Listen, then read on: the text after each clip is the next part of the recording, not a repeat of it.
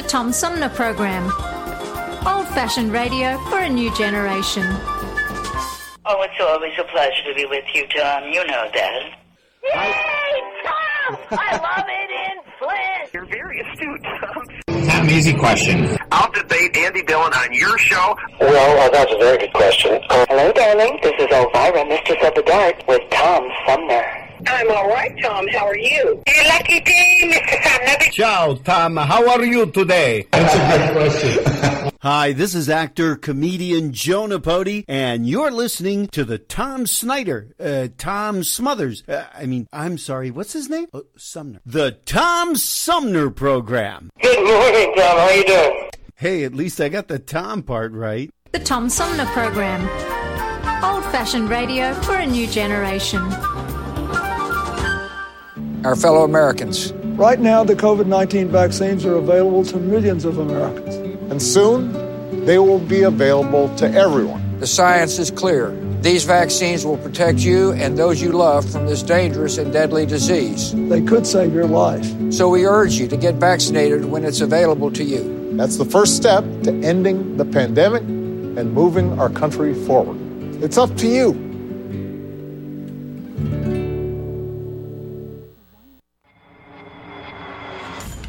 The Tom Sumner Program plays host to the best political roundtable on radio every Wednesday from 10 a.m. to noon. Armchair Politics features great commentary and analysis about the headlines from local, state, and national politics with an alumni of world-class pundits, plus quotes, tweets, and those weird and wacky stories we call the X-Files. If it's Wednesday, catch Armchair Politics on the Tom Sumner Program. This is Mayor Sheldon Neely, and you're listening to the Tom Sumner Show. Hey, welcome back, everybody, as we roll into part 2 of this week's edition of Armchair Politics, our weekly roundtable on the Tom Sumner Program. Joining me for today's edition of Armchair Politics, our panel of political pundits includes our roundtable regulars. On the left, Flint's premier political pundit, Paul Rosicki. Paul, welcome back. Always good to be here. And on the right, longtime Genesee County Republican Henry Hatter. Henry, welcome back to you as well. Thank you. And joining us this week, former high-ranking government official from 2 presidential administrations, Mark Everson. Mark, welcome back. Thanks for being with us this week. Thank you. Okay, as we move into part 2, well, first, I want to give Henry a chance to weigh in, because just before we wrapped up the final hour, he had some comments on, we were talking about technology and elections, and he wanted to weigh in there. So let's get that comment, and then we'll move on. Thank you, Tom. I'm so glad I heard that discussion, because that's a good discussion. The thing I want to say is technology is with us forever. At least during our lifetime, and it's not going away. There's nothing wrong with technology. The concepts and the application and all of that is great. It's getting the rogue elements of human nature out of it. And yet we trust technology to take care of all of our savings, to guide us through operations that's so sensitive that we can't do with hand and eye, and so on and so forth. So we use technology to guide us to Mars and the moon and everywhere else, and we believe in it. So we don't want to condemn our technology, and I know that you're not doing that, but I want to put a good word for technology, because we can't live without it. It's that, what do we do with the rogue element? And that's always going to be part of it. I really like that phrase, Henry, the rogue elements of human nature. Yeah. In terms of technology, Henry, think about this too. I mean, how often do we all go out and use a credit card to fill up our gas tanks or buy something, and you slip the card in there, and we assume it works, and nearly all the time it does work correctly. I cannot recall, I don't think, a significant mistake I've had in my credit cards for a long time. So it's highly reliable when you get out for normal transactions.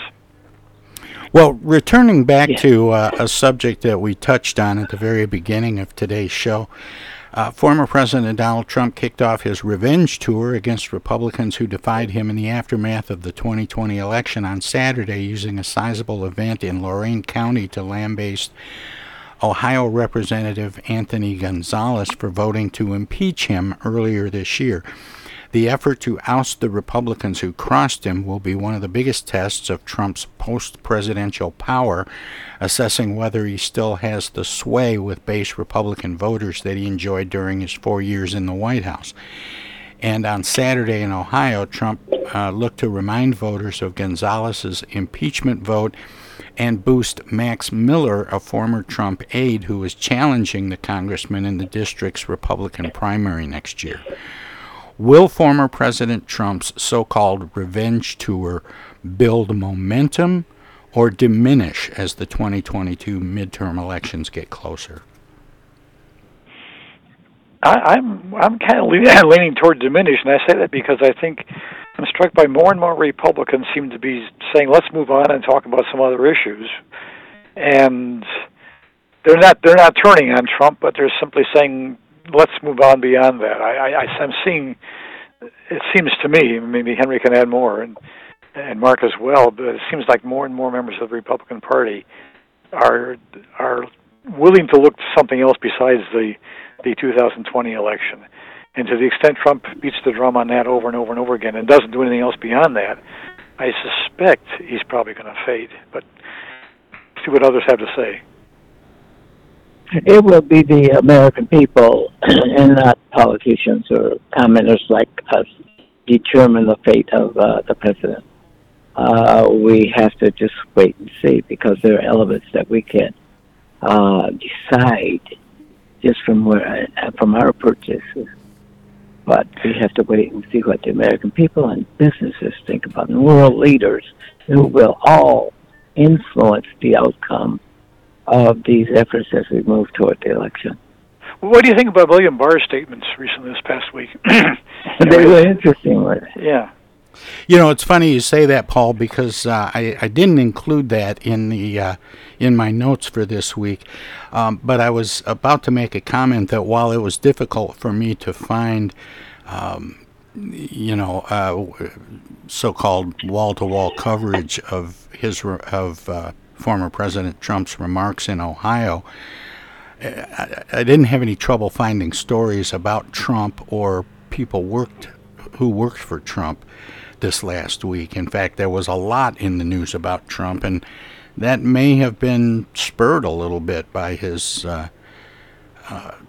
rally in Ohio. Yeah.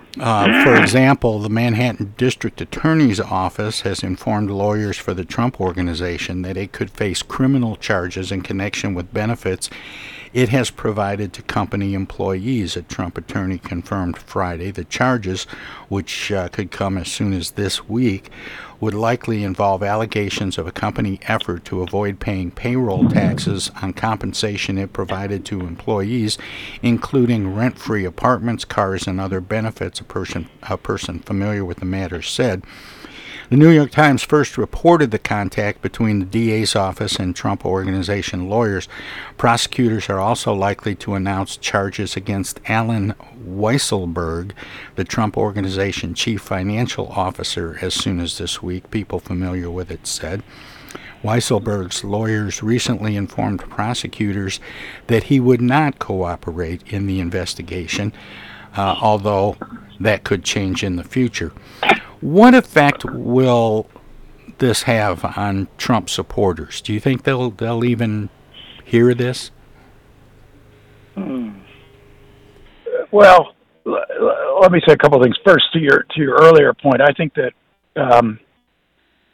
Biden's in charge now, and there's an awful lot going on. And I think how Trump does substantively in part, and the Republicans do, will depend upon whether Biden gets through this agenda and makes it much more radical on the liberal side, as Republicans would feel, or not. So I think Biden and the Democrats have the ball. But on these investigations, as I read the stuff, Tom, and I could be wrong about this, it's penny ante stuff. They're going after perks being given to the CFO that haven't been taxed properly. They've stopped. Maybe this is not the case, and I've just missed it. But they've stopped writing about fraud and other corporate crimes that would be considered, more egregious, if you will. And what they seem to have focused on is, as I read more recently is things like, the people in the Trump organization being given perks and then they didn't tax it properly. That's not going to be seen as huge problems, I think, by the Trump people. That's how I would react. Well, Mark has about the same comment that I alluded to earlier, and I think that there are other elements that's going to play a bigger role in the outcome of this event than what we visualize and say here. Yeah, I think that to the extent it's limited to his business activities and not his governmental role, I think it'll be written off as well. Trump has always been kind of played loose and fast with the rules anyhow in that area, and that may not really be news to his supporters. So if there were actually charges dealing with something he had done as president or in a governmental role, I think it'd be probably of a different kind of role, different kind of intensity. But make no mistake, Trump has his devout followers. Oh, yeah. And I have not given up on Trump. I'm still a Trump supporter.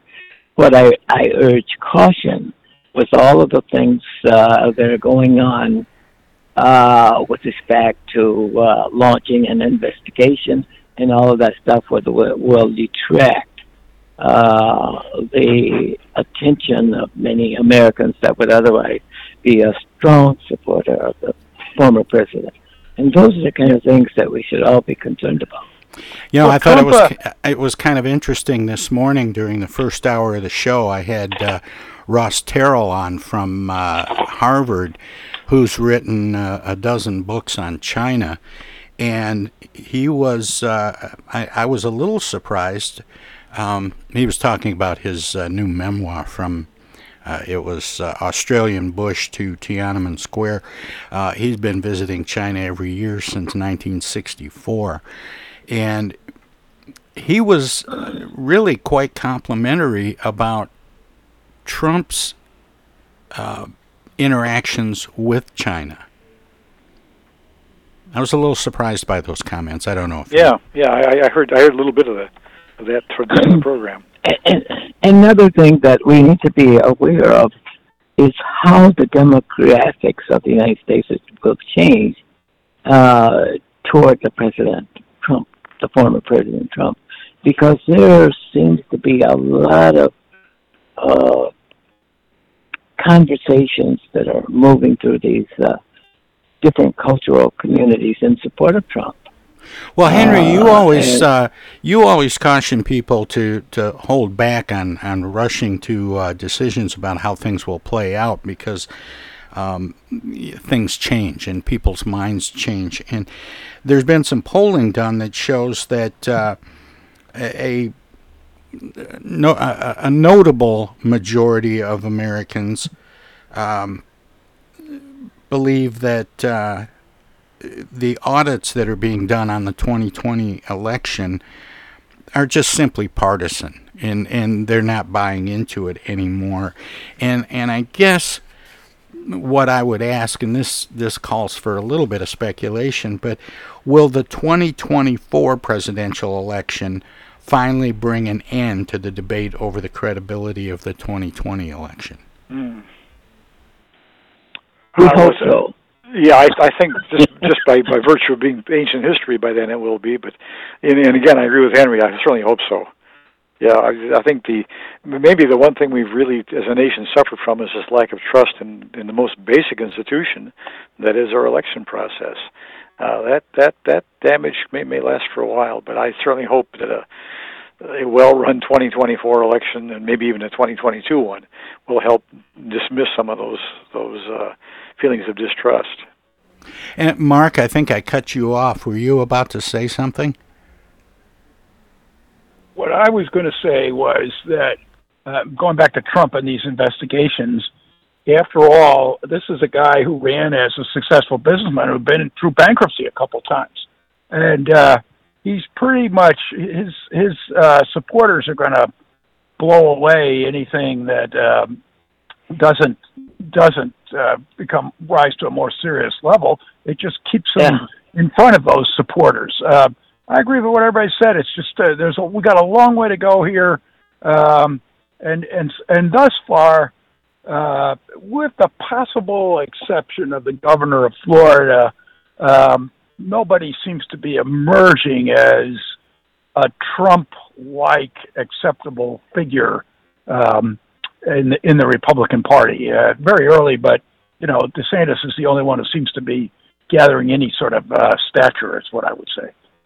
Well, on that note, we're going to take another quick break, and we'll be back and talk more Armchair Politics with Paul Rosicki, Henry Hatter, and Mark Everson when we return. If you're listening to us on WFOV 92.1 FM, Our Voices Radio, WFOV in Flint, we're going to let them squeeze a few words in or do whatever they do when we go to break. If you're streaming us at TomSumnerProgram.com, we have some messages as well. So don't touch that dial, don't click that mouse. We'll be right back. Hello, darling. This is Elvira, Mistress of the Dark, with Tom Sumner.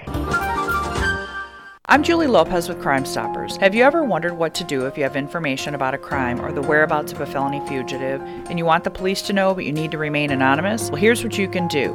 You can go to p3tips.com or download the mobile app. You can go to Crime Stoppers of Flint and Genesee County's Facebook page and click on the Leave an Anonymous Tip tab, or you can call 1-800-422-JAIL. All methods are anonymous, and if your help leads to a felony arrest, you may be eligible for a cash reward. Remember, your voice matters. The Centers for Disease Control and Prevention is working to help keep you and your community safe from the threat of novel or new coronavirus. If you have traveled to a country with a widespread outbreak of COVID-19, CDC recommends you stay home and check your health for 14 days after returning to the United States. Take your temperature with a thermometer 2 times a day. Watch for symptoms like fever, cough, and trouble breathing. And if you feel sick or have symptoms, call ahead before you go to a doctor's office or emergency room. Tell the doctor about your recent travel and your symptoms, and avoid contact with others. For more information, visit cdc.gov. Hey, this is Tom from the Tom Sumner Program. Catch me and a gaggle of great guests weekdays on Our Voices Radio, WFOVLP 92.1 FM. You never know who might drop by. Joe By from the Blue Hawaiian. Dan Sterling. Congressman Dan Kildee. Alexander Zonjic. Actor, comedian Joe Napodi. Woodrow Stanley. U.S. Senator Debbie Stabenow. State Senator Jim Ananich. Comedian Brian McCree. The unknown comic. Mark Farner. And Tom, I want you to know Tom's my friend. You've always got great questions, and you know the material, and you care about it, and that's impressive. Nice to be with you, Tom. And I admire you for reading all of that. I haven't read the whole thing. I've got willing to admit that. Hey, Tom, this is my favorite interview always. It's like having coffee at the kitchen table with you. Tune in Monday through Friday from 9 to 12 right here on 92.1 of a kind, and check out our website at TomSumnerProgram.com. Yo, speaking. Oh, dear.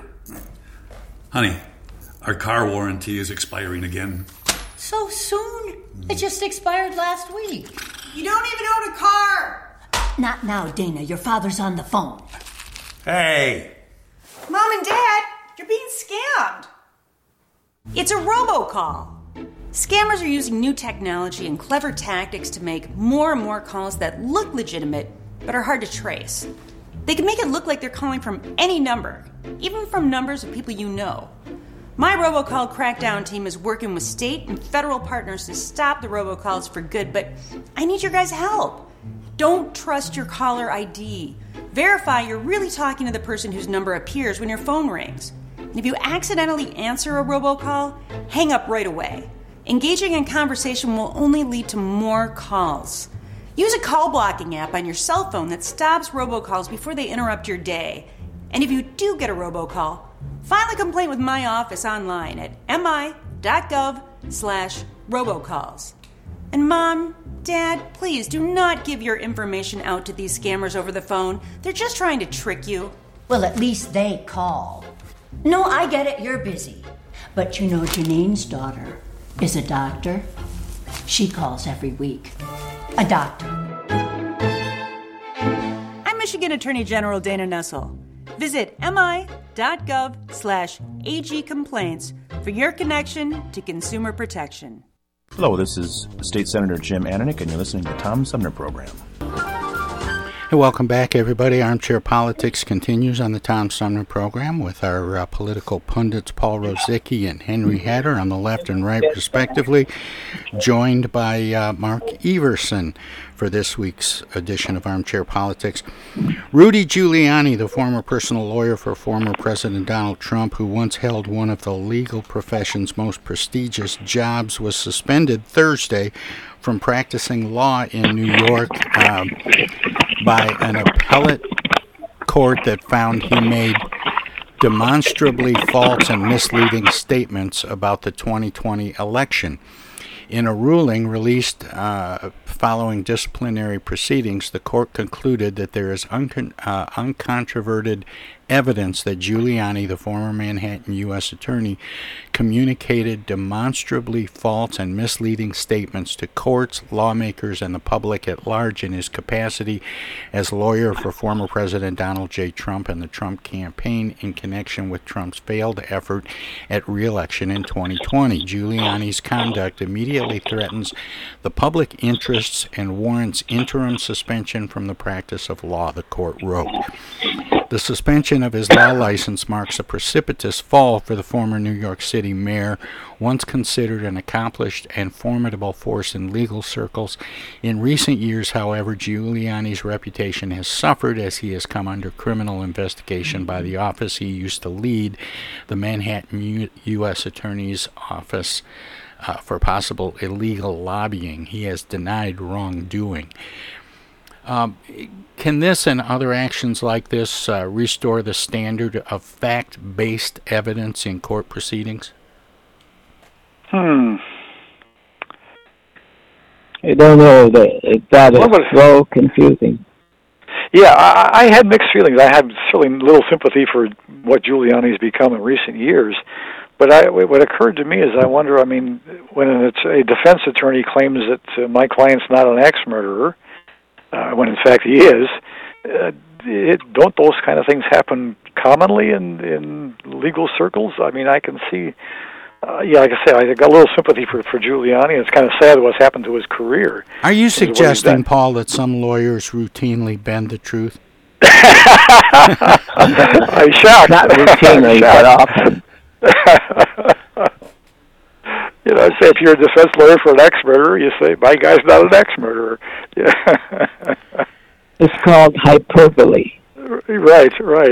Remember that the courtroom scene in Miracle on 34th Street when the prosecutor's son is brought in to testify on behalf of the defendant, Santa Claus, and they're swearing him in, and he's very young, so the court clerk says, you know the difference between telling the truth and telling a lie, and he says, well, yeah, everybody knows you're not supposed to lie, especially in court. Right. Well, what I was going to say here, I went to work, as you say, Tom, I worked 6 years in the Reagan administration, and one of my assignments was I worked for Ed Meese, who was the Attorney General in the second term, very powerful guy, and I was on his personal staff at DOJ, and every morning was in the meeting of the senior people. And Giuliani had been one of William French Smith's top lieutenants, and then he went back to New York to go run the Southern District and everything. And people rolled their eyes about Giuliani then because he was very talented, but a showboater. And then he became the mayor and everything else, and it's been, and then if you remember, he tried to hold on after 9/11. He was term limited. Good morning, Bill. I'm doing well. How are you? I'm sorry. He tried to hold on, but couldn't. And everything, it seems to me, has been this search for relevance to stay in the game, and it's just gotten more and more bizarre. The other thing I'd say is there was an article, I think it was in the Washington Post, an op-ed this week. George Conway, Kellyanne Conway's husband, who was no Trump person, right, saying that the lawyers held, Barr and other things are coming out now. The Department of Justice, they resisted Trump's efforts to have investigations, and all over the country. there are people, we've talked about this before, and Republicans in Michigan. The system held. It may have been sloppy. There may have been a lot of issues, but in the end, January 6th, that did not work. So, and it really was largely the lawyers who stood up and said, no, we're not going to go there. We can't do that. That's the step too far, even though, as you say, they are creative in defending their clients. But I do think the lawyers came through here and did draw the line, and Giuliani's an exception. So I can't say I'm sorry to see what's happened to him. Yeah.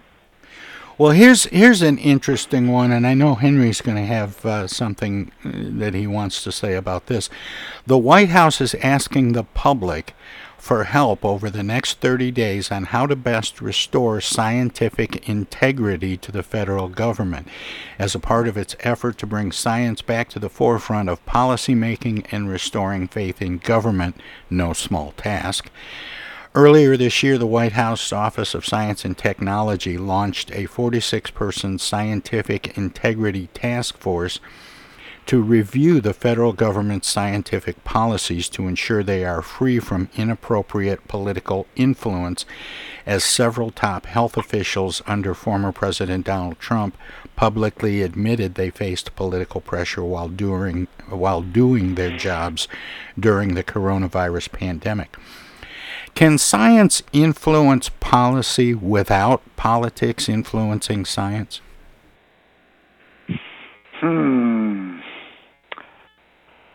I would say hopefully, but the reality may be quite different, I suspect. Yeah, I don't think it's any different than any other issue here. There's a series of facts that get developed, but then the policymakers hopefully use those facts. They don't distort the facts. But then they say, we're not going to take this decision. We're going to do something different. I mean, the CDC had a lot of data, but then they couldn't communicate correctly. We talked about this before. They'll say, okay, it's safe to fly, but don't fly unless you have to. I mean, that is a total distortion of the facts, if you will. They've thrown a policy judgment over it. They've got to say they've got to do a better job of explaining the policy choice they've made, whatever the science holds, or whatever the data holds on the budget, or on any series of issues. I mean, come on, that's what the problem here is, that people will distort the facts, and Trump was terrible at this, of course. Now, how many of us have ever tried to tell the truth in every circumstance under all conditions? We can't. The truth will not prevail in all circumstances because people need to rationalize to protect other interests that are closely associated with the issue. And it's like writing a paper to the federal government in support of something that a company violated. They have to say it in such ways that you don't cause more damage to the company. And so you rationalize. Like, for example, this shall never happen again because we're doing this, and that. But knowing that you don't have control of all of the issues that will cause this kind of resolution of a problem. And we do that all the time. We do it in every system of endeavor of human nature. We do it personally, too. I notice that I do it occasionally. And so I don't think that it's difficult to get away from it. And politics does influence scientific data. Well, the thing is, too, you're always dealing with different sets of truths. On one hand, I'm thinking of the Flint water crisis here, where there was the scientific truth about what the chemicals were doing to the pipes, but then there was also the financial truth about the financial troubles that the city was in, and you had to cut spending and all that. Yes. So how do you balance off those two truths? Yeah. Yes. That's the point that I was trying to get at. You got it better than I did, Paul. I mean, the policymaker has to make tough decisions where there are competing interests, and but you shouldn't distort the facts. But it doesn't mean to me, Fauci's attitude has been that until we have no risk, and nobody's going to die, we're going to keep things locked down. I mean, I'm exaggerating, but that's been the overall approach, that we can't take any chances on this. And what has happened, and I think this is one of the good things through the pandemic, is different states have taken different decisions, and there hasn't been a rigid adherence to politics, if you will. But that doesn't give you license to change the facts, and the facts are clear as to who gets the disease or why you are more susceptible to it. It's just they shouldn't be manipulated, or as Trump did originally, saying, "Oh, this is not a serious problem." That is a distortion of science, a distortion of facts, and that is not helpful at all. And then there are other issues which we don't have all the facts. We only have the facts that's available to us at that moment. But there's still much investigation, and we take risk in trying to provide a coherent statement to something that's yet problematic. Henry, that's the old Donald Rumsfeld. He said we have the knowns, and then we have the known unknowns, and then we have the unknown unknowns. Right. And that's right. That's right. Especially on something moving like the pandemic was. I mean, geez. Yeah, we ended up learning all kind of new things about the pandemic as it played out. I mean, these are some early assumptions about how you got it and whether you couldn't touch surfaces or touch your mail. We modified that as time went on and learned more about it. Look, I have one story. Maybe I've told this before, but I have a friend from college who has been out in the Oakland area for 4 decades, and he's a doctor at a public hospital out there, a very worthwhile guy. And early in the pandemic, all of the young people pulled him in, and they wanted him to agree to put somebody on a ventilator. Who they said, all the literature said this guy needs a ventilator, and he said, "I'm not putting him on the ventilator because all of his readings are poor, but he's not acting like he needs to be on a ventilator." And there was a rush. He said they're trying to overrule 4 decades of clinical experience.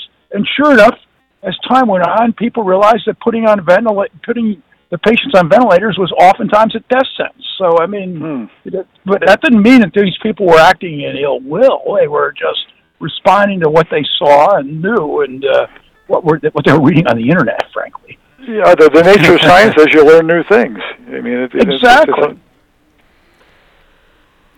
Well, after the last several years of fake news, misinformation, alternative facts, I'm just a little bit fascinated with people's efforts to try to restore integrity to whether it's to science or other knowledgeable people when they share good information.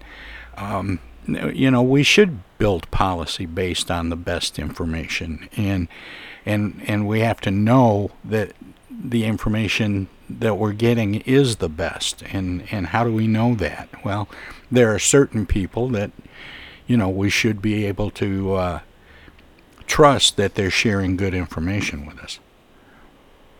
Right. If I had a choice to sanctify some of the information that I believe that's well thought out and without politics, it's the kind of information that comes through the space agency that put these rockets on distant planets.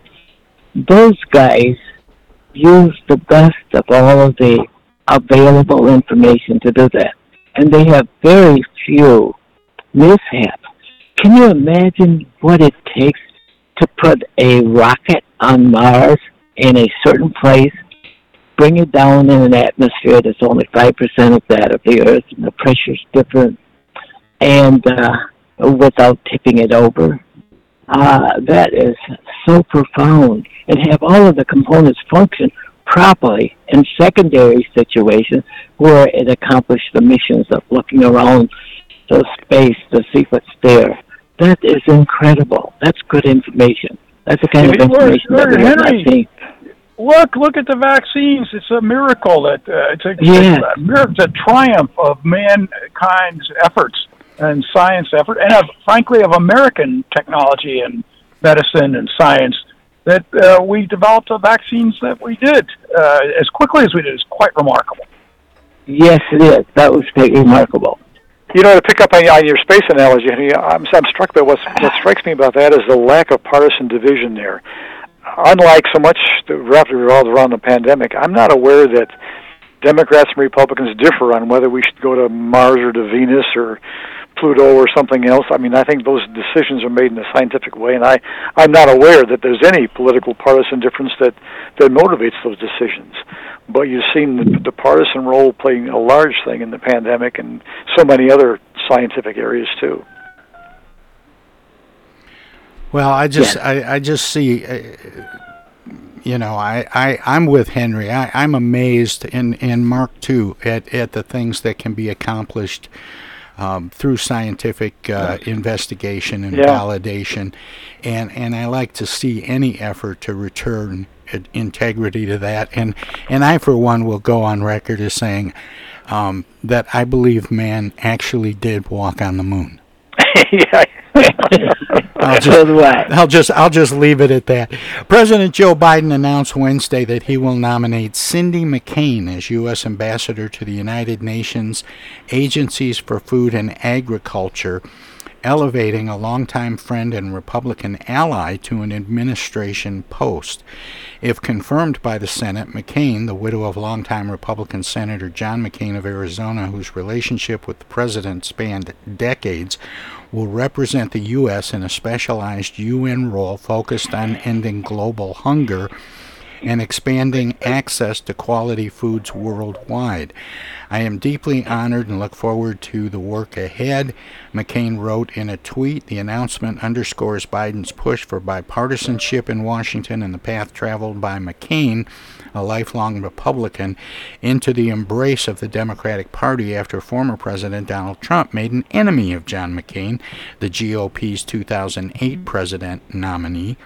Cindy McCain endorsed Biden during the 2020 presidential race and was later featured in campaign ads describing him as a leader who can cross party lines and unite the country. Is this true bipartisanship or old school reward for political support? I think it's a bit of both. Yeah, I hope it's a bit of both. No, I agree with that, and I would just note that if I'm not mistaken, this is the food operation of the UN, and it's also based in Rome, so she'll eat well, is what I would It's a good assignment. Yeah, it's a plum assignment. It's a wonderful assignment. Right. Well, as my dad used to say, when in Rome, do as the Romans, and I suppose that means eating too. Well, let me just take a look ahead here and see if there's, we've got a couple of minutes before the break. I know.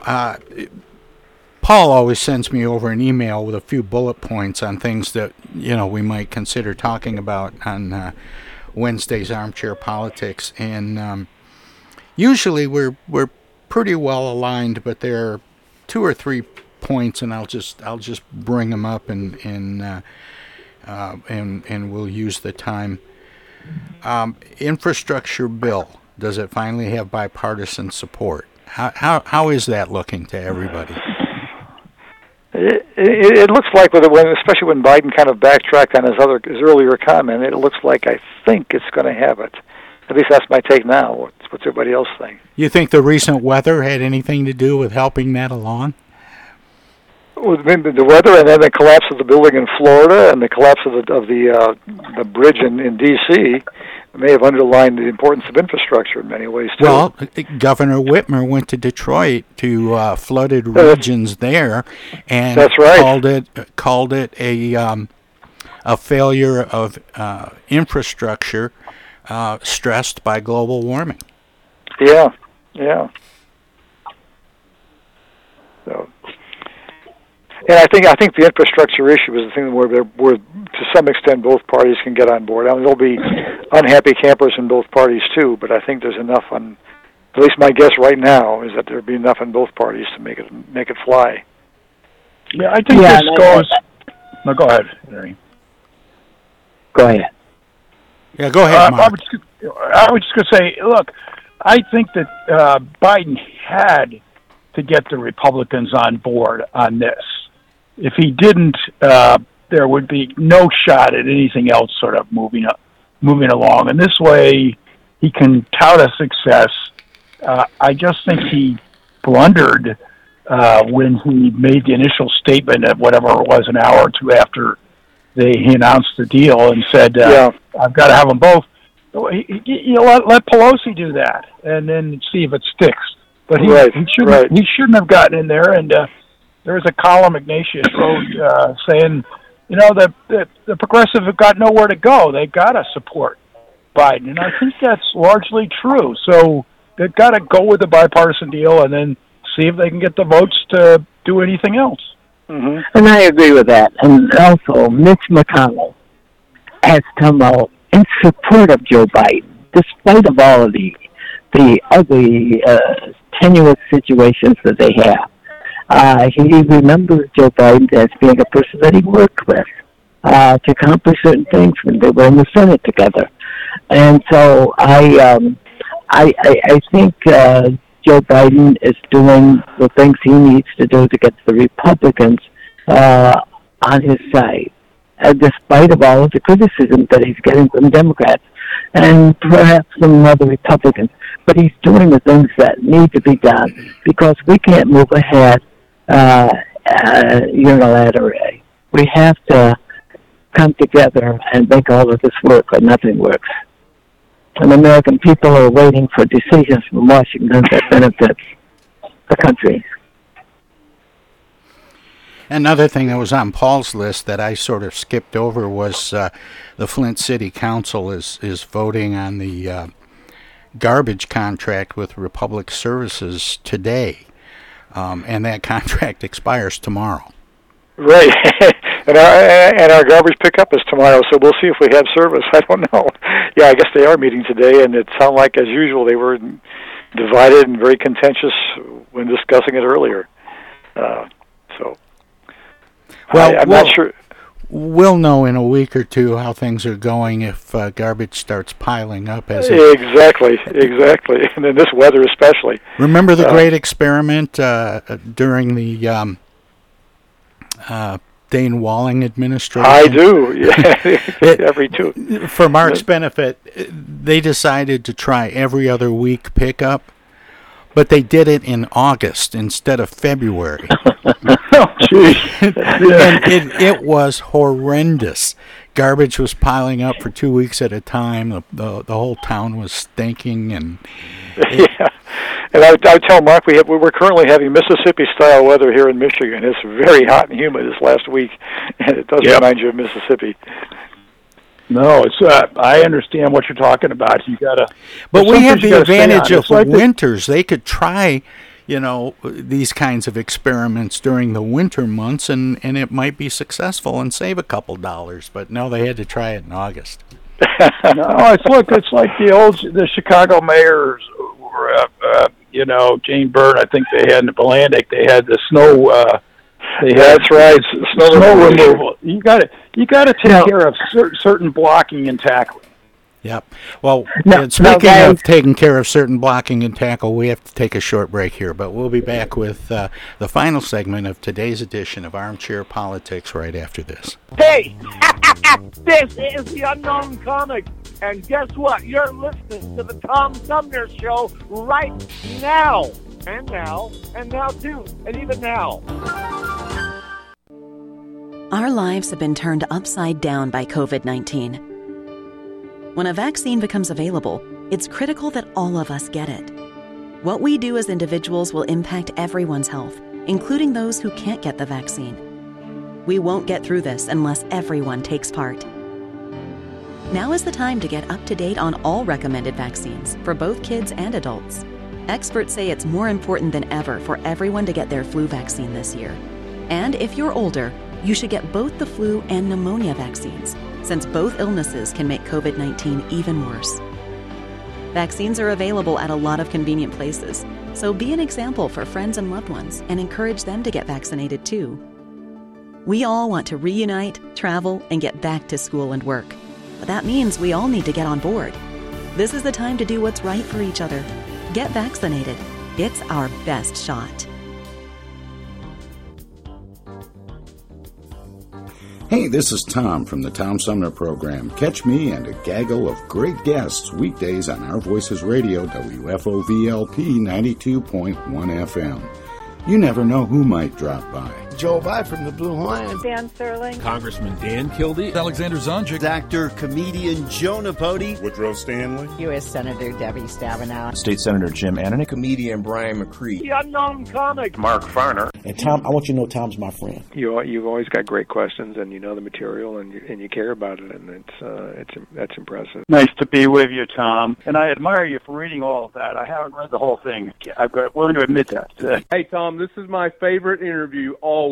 It's like having coffee at the kitchen table with you. Tune in Monday through Friday from 9 to 12 right here on 92.1 of a kind, and check out our website at TomSumnerProgram.com. East Village Magazine is the monthly neighborhood magazine read all over Flint. With support from grants, donations, and advertisers, East Village Magazine's talented local writers give you an in-depth look at local news, issues, and people that make Flint, Flint. Copies of East Village Magazine are available at many of your favorite shops and restaurants around Flint or online at eastvillagemagazine.org. East Village Magazine, community-focused and community-supported. Discoveries. They happen when we least expect them, in places we thought we knew. And discoveries have a way of teaching us a little more about ourselves along the way. Welcome to Flint and Genesee County, where up north meets down south. Home to Michigan's largest county park system and a vibrant culture. A place filled with discoveries we've yet to make, throughout acres of beautiful lakes, wetlands, and woods, and in the diverse city beyond. Where the uplifting melodies of gospel choirs fill the air, where the work of renowned artists color the galleries and museums, where the fresh fruits and vegetables at the downtown farmers market awaken our senses, and where the cultural center and planetarium broaden our view of the world. Let's spend a few days enjoying the wonders of Flint and Genesee County, where the joy of discovery is pure Michigan. Your trip begins at Michigan.org. MTA Flint is nationally recognized for continually seeking to provide sustainable, reliable, and cost-efficient transportation for individuals throughout the region. Through work-related and non-emergency medical transportation and Your Ride services, MTA is moving people with future and alternative fuel technologies. More information about MTA Flint and specialized services is available at mtaflint.org. I get the uneasy feeling Rod Serling is behind one of those doors. Rod Serling. Rod Serling. What's this, the Twilight Zone? Where is everybody? I would have been headed for the Twilight Zone. Twilight Zone? If I go any lower, I'll be in the Twilight Zone. All right. Oh, but Jethro's right at home in the Twilight Zone. I'm in the Twilight Zone. Now, having made this little jaunt into the Twilight Zone, I got a feeling something strange is about to happen. In the Twilight Zone. Hi, this is Ann Serling, and you're listening to the Tom Sumner Program.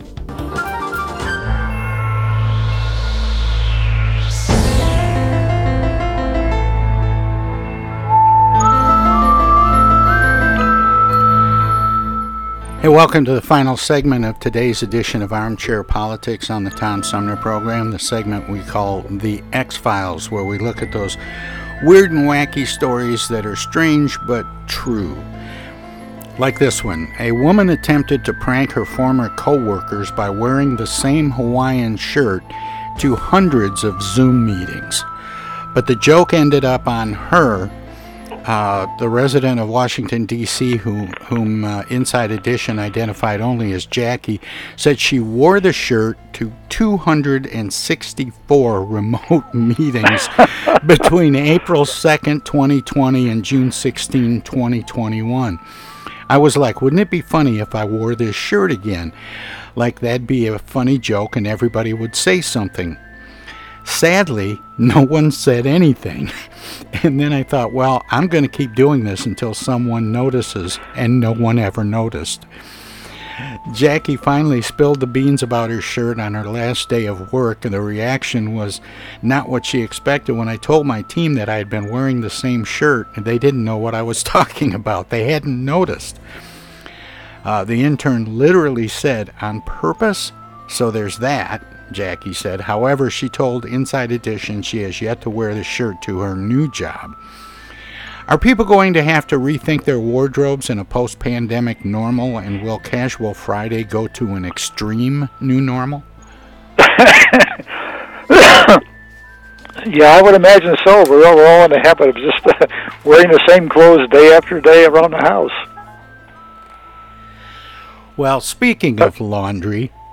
I was wondering, did you do laundry with that shirt over the past year and a half? Well, that's what I wondered. Yeah. But speaking of laundry, how do astronauts do laundry in space? They don't. They wear their underwear, gym clothes, and everything else until they can't take the filth and stink anymore, then junk them. NASA wants to change that. If not at the International Space Station, then the Moon and Mars, and stop throwing away tons of dirty clothes every year, stuffing them in the trash to burn up in the atmosphere aboard discarded cargo ships. So it's teamed up with Procter & Gamble to figure out how best to clean astronauts' clothes in space so they can be reused for months or even years, just like on Earth. The Cincinnati company announced Tuesday that it will send a pair of Tide detergent and stain removal experiments to the space station later this year and next, all part of the galactic battle against soiled and sweaty clothes. It's no small problem, especially as the U.S. and other countries look to establish bases on the Moon and Mars. Rocket cargo space is tight and expensive, according to NASA, so why waste it on new outfits if their clothes could be kept looking and smelling fresh? When you figure an astronaut needs 150 pounds of clothes in space per year, that quickly adds up, especially on a 3-year Mars mission, said Mark Civic, a chemist specializing in fabric and home care technology for Procter & Gamble. There's also the health and ick factors. How long will it take before we start seeing testimonials from astronauts on the space station in laundry detergent TV commercials? I was just thinking this is going to be a lot of great slogans for advertising the latest laundry detergent. I was going to ask is I go in and I buy detergent and I have no idea whether you're supposed to get the HE or the stuff that's not labeled HE, and what, if you know what I'm talking about. What are they going to use up there? That's what I would wonder. It's going to be different. Well, it's going to be interesting to watch. But in other space news, feeling like you're being watched, it could be from a lot farther away than you think. Astronomers took a technique used to look for life on other planets and flipped it around. So instead of looking to see what's out there, they tried to see what places could see us. There's a lot. Astronomers calculated that 1,715 stars in our galactic neighborhood and hundreds of probable Earth-like planets circling those stars had an unobstructed view of Earth during human civilization, according to a study Wednesday in the journal Nature. When I look up at the sky, it looks a little bit friendlier because it's like maybe somebody is waving, said study lead author Lisa Kattinger, director of the Carl Sagan Institute at Cornell University. Even though some experts, including the late Stephen Hawking, warn against reaching out to aliens because they could harm us, she said it doesn't matter.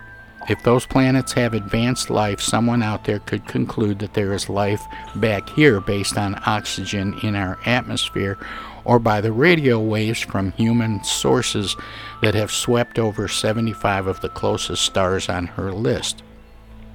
Hiding is not really an option, she said. Do you think we're being watched by space aliens, and are they more afraid of us than we are of them?